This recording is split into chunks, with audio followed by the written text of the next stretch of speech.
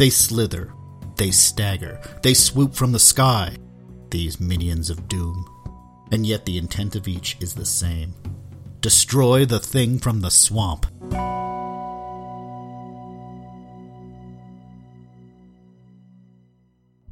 Hello everyone and welcome to the Nexus of All Realities, a Man-Thing podcast. I'm Paul Matthew Carr, your guide to the weird, the wacky, and the often wonderful of 70s swamp-based monster comics. Today on the program...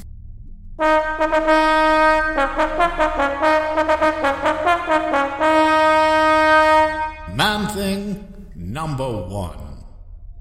Yes, it's Man-Thing number 1, the battle for the Palace of the Gods. It's the second part of the story which began in the last issue of Adventure into Fear. And it's full of Gerbery weirdness, as can be expected. But the big news is the fact that this is Manny's brand new self-titled book. Now, today, number 1 issue really isn't a big deal. They happen often, almost yearly.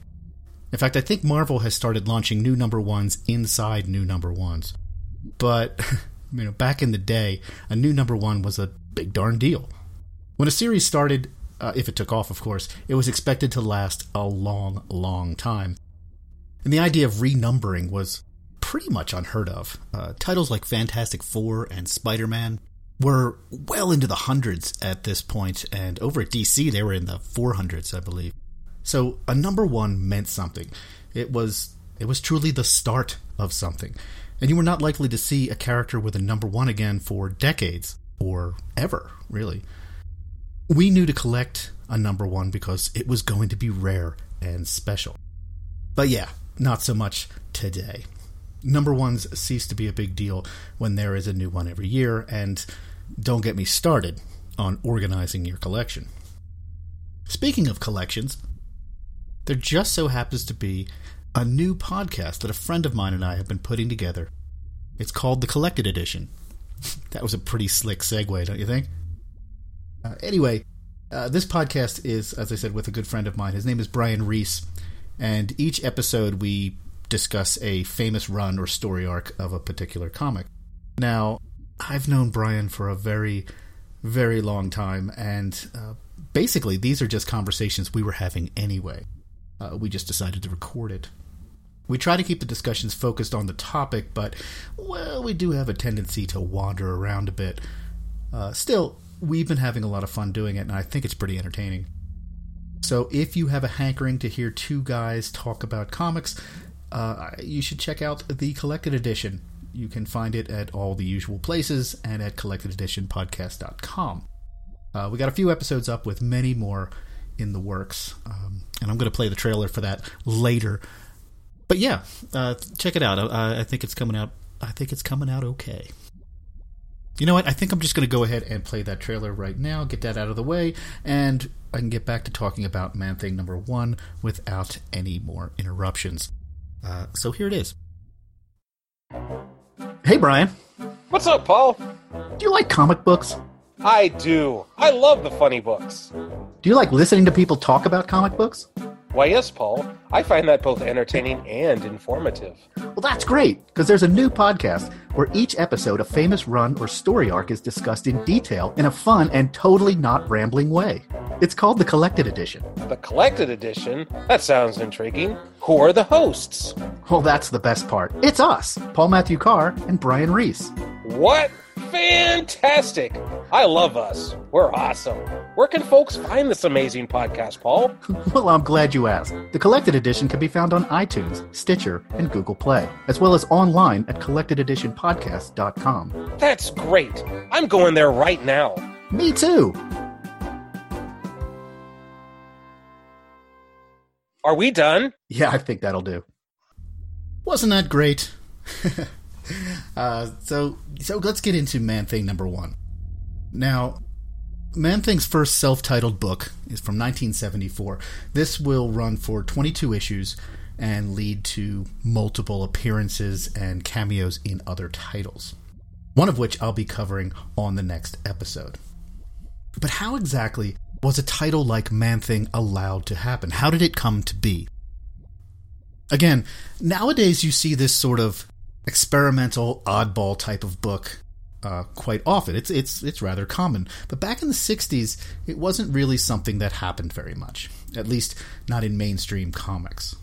But that was changing. And so, starting in the early 70s, more and more bizarre, strange titles were appearing. And there's several factors for this, and it's something that made this period of comics incredibly interesting.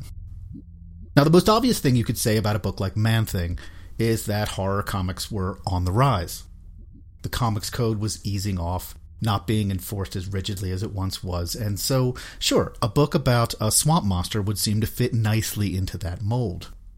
But Man-Thing was more than just a horror comic. Yes, it had the trappings of one, but it dealt with subjects that weren't your typical comic book fare. It was parody, it was satire, and, well, it was just plain weird. And that's the key. That's what fit the time so perfectly. For you see, the 70s, my friends, was just a freaking weird time. And to understand that, you have to look at the climate of comics at the time. As I said, the Comics Code was loosening, and that allowed a greater freedom to tell a wider variety of stories, with wider variety in tone and subject matter. Add to that, a new generation of creator was emerging. One that was willing to take risks and push the genre in ways that it had never gone before, ushering in a new wave of creativity that comics had never seen. Don't get me wrong, comics had seen periods of creativity before. The golden age in the 30s and 40s was a whirlwind of creative experimentation. But it was new, and in many ways unfocused. No one really knew what the medium could do, and so everything was thrown at the wall to see what would stick, to see what would actually work. And sometimes it was genius, and sometimes it wasn't. In fact, a lot of the time it wasn't. But it was a growing medium, a growing genre, and it was taking shape. Comics were becoming something unique, something new. Well, that is until the Code came along. The strict censorship crippled the creative momentum for nearly a decade. That being said, those wilderness years did produce a style, a standard for comics. A refined language of comic storytelling emerged. And because of that, creators like Lee and Kirby and Ditko and others could begin using that language to innovate and refine it further and, again, push the limits of how stories were told. And this led to a resurgence in comics in the 60s. And at the same time, there was a growth in underground comics. These were independent, often self-published. They had no code to adhere to, and as such, they dealt with politics and sexuality and drugs in ways that mainstream comics couldn't even attempt. They were often crude and indecent, offensive, funny, and wildly popular. And the market for comics, mainstream comics, had kind of overextended itself at this time. It was on a bit of a downslide at the start of the decade. The big companies were looking for the next big thing, any big thing, and they were willing to take some chances. So creators began jumping from company to company, causing turmoil behind the scenes. Hell, the backstage mix-ups and machinations over at Marvel could be a topic in and of itself, and actually it will be on a later episode. This turmoil led to some creators editing each other, and as such would allow things to slide by that in the past probably wouldn't have flown.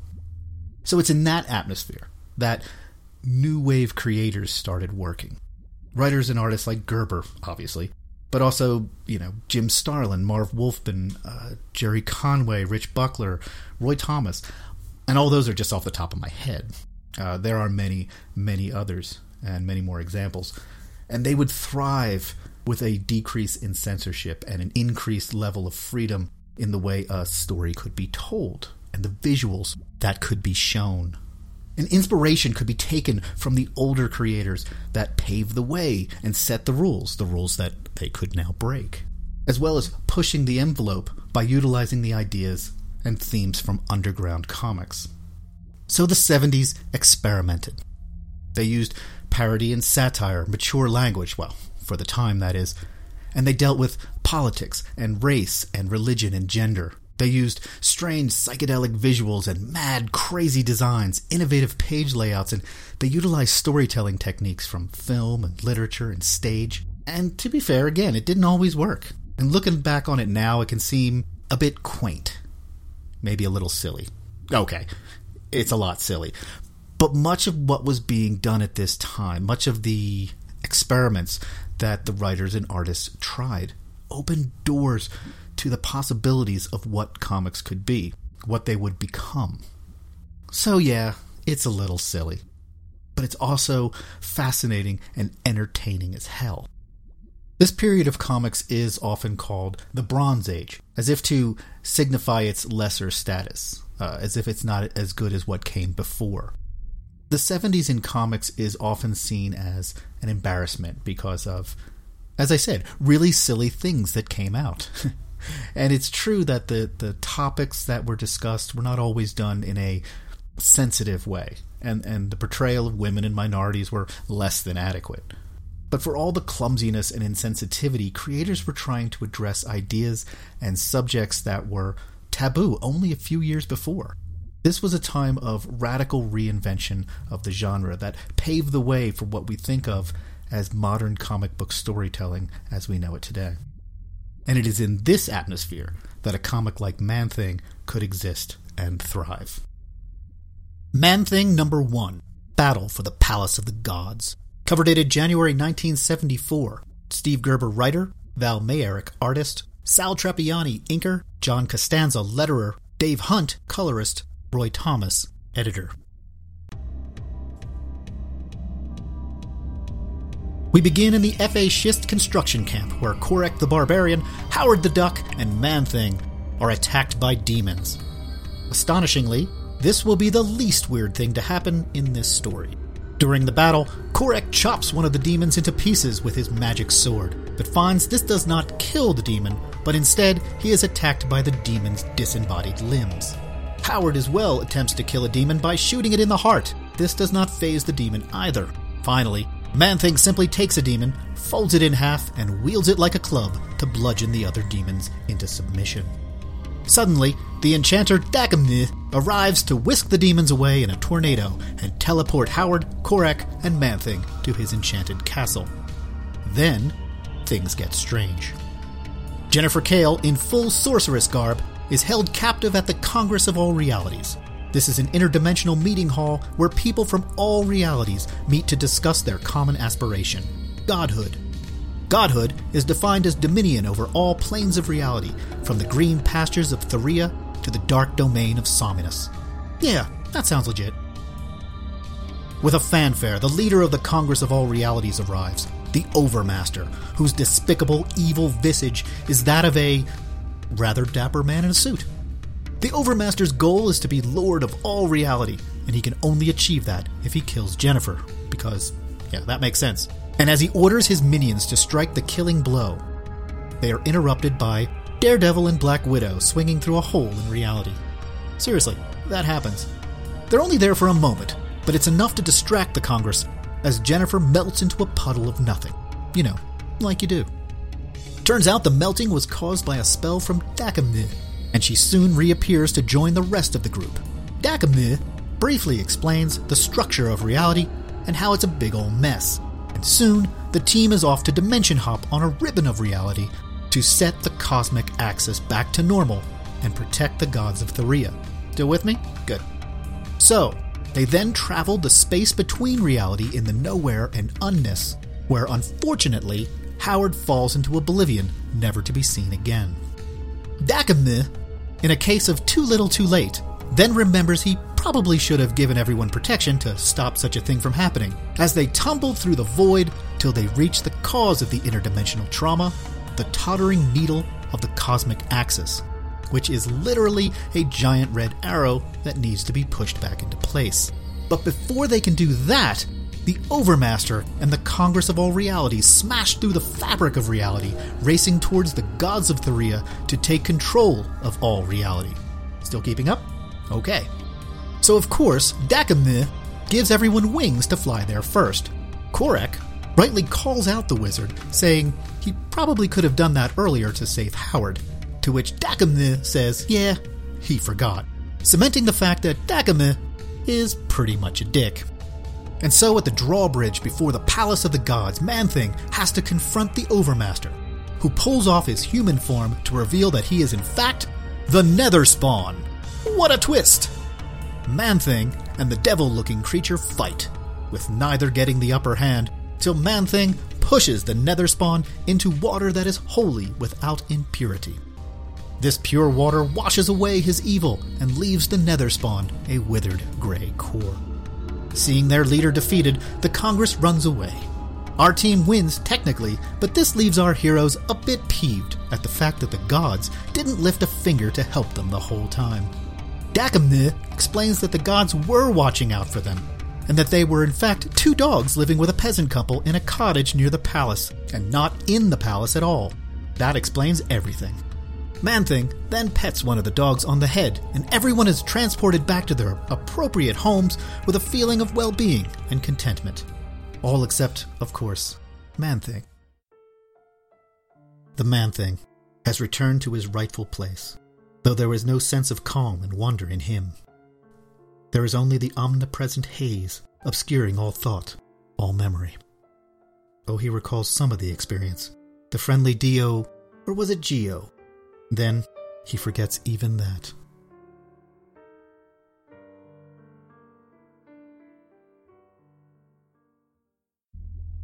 Okay, there's a lot to go over here, but the first thing I need to address is the cover.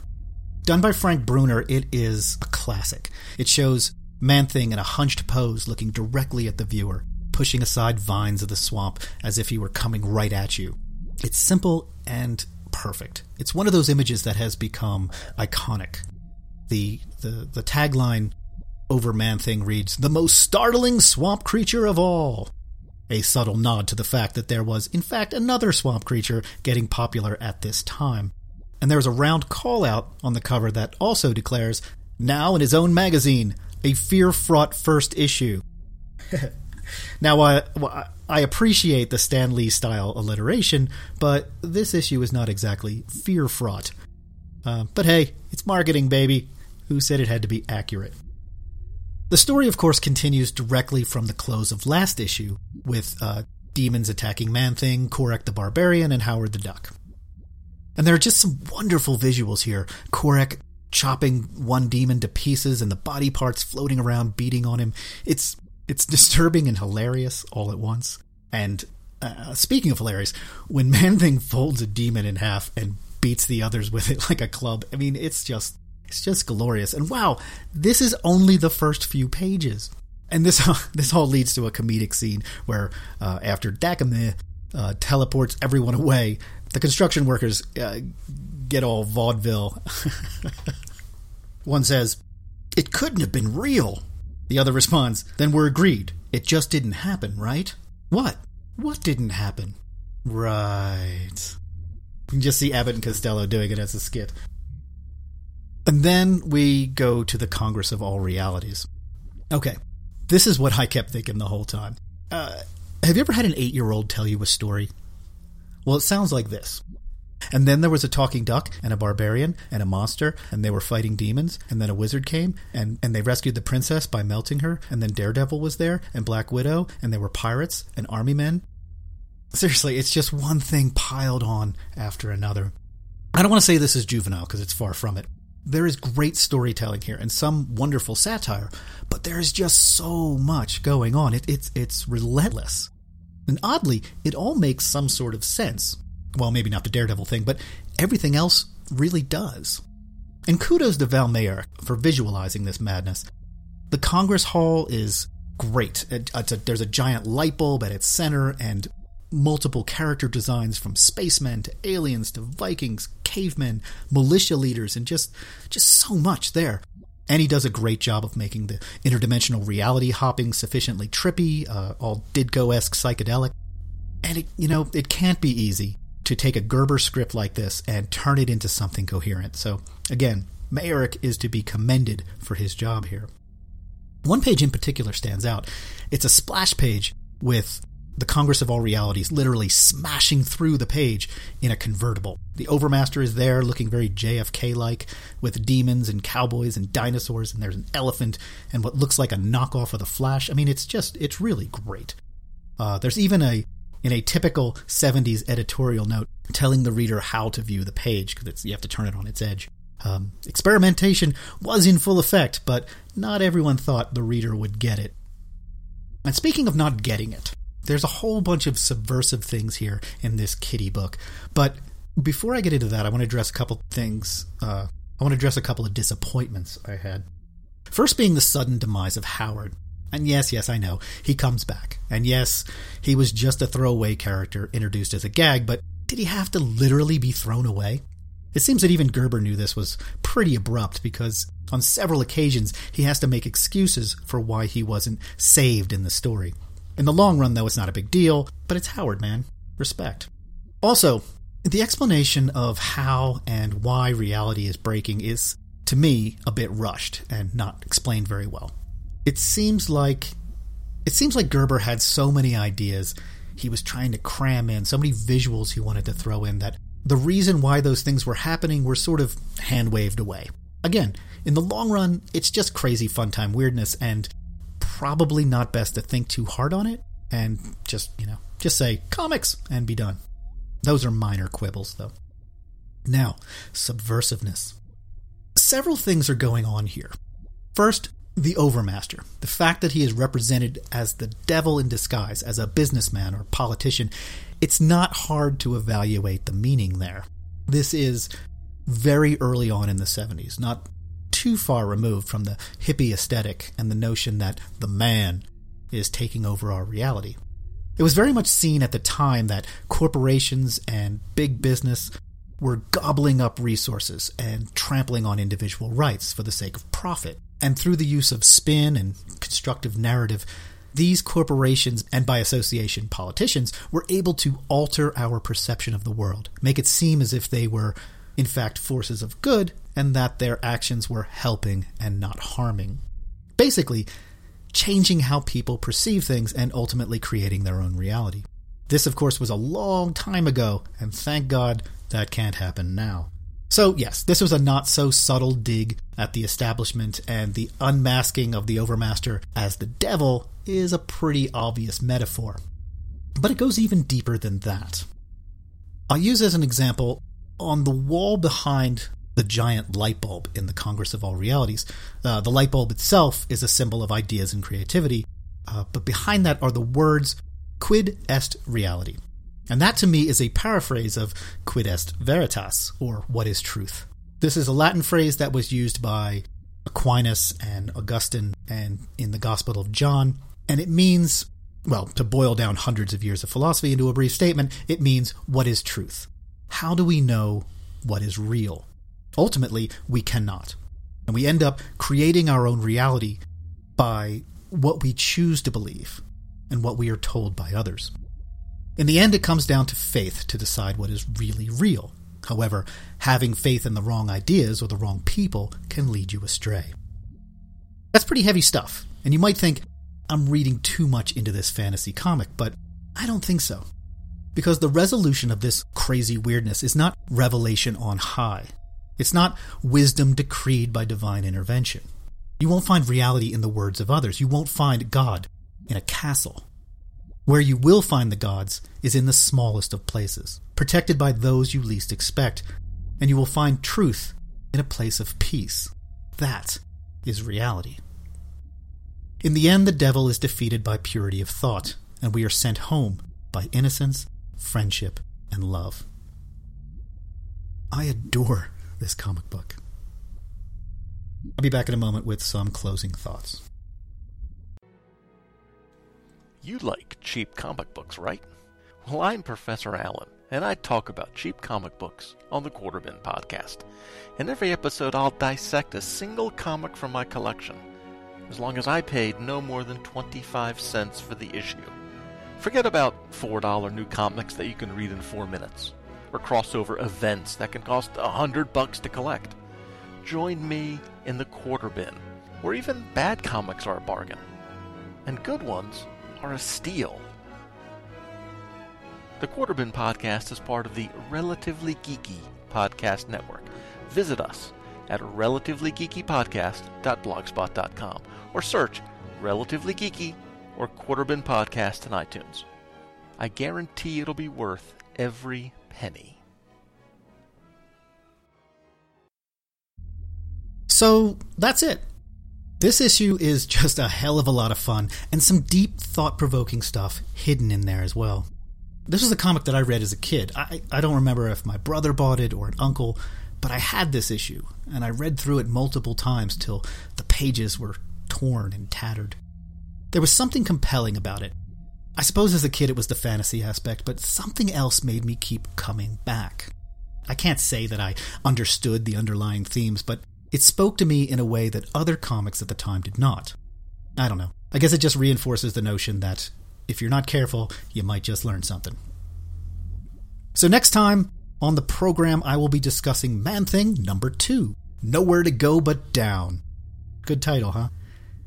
It's almost as if Gerber knew with an opening extravaganza like this, he inevitably would have to drop off in quality, that he couldn't match that whirlwind of crazy. Now, is that in fact true? Is there a drop-off in quality? Well, I guess we'll have to find out next time. I've been working on my teasers. And in addition to Man-Thing number 2, I'll also be discussing Avengers number 118, To the Death. It's part of the Avengers Defenders crossover that was going on at the time, and Man-Thing makes an appearance.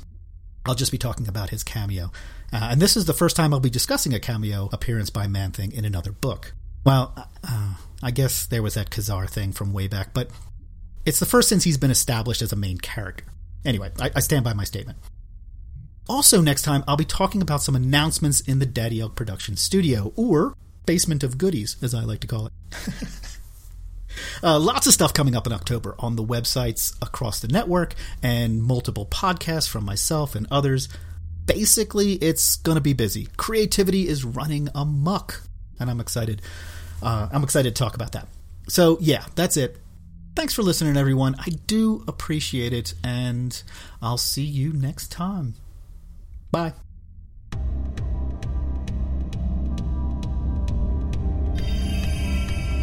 You've been listening to The Nexus of All Realities, a Man-Thing podcast. The Nexus of All Realities is a Daddy Elk production. Man-Thing and all related titles are copyright Marvel Comics, and no infringement is intended. The show can be found on iTunes, Stitcher, and Google Play. And if you head on over and leave a review, I'd appreciate it, and I'll be your best friend. You can contact the show via email at nexus@daddyelk.com or online at nexusofallrealities.com and leave a comment on individual episodes. You can also connect with the show on Twitter at Nexus of All. The Nexus of All Realities is for entertainment purposes only. Are you not entertained? Are you not entertained?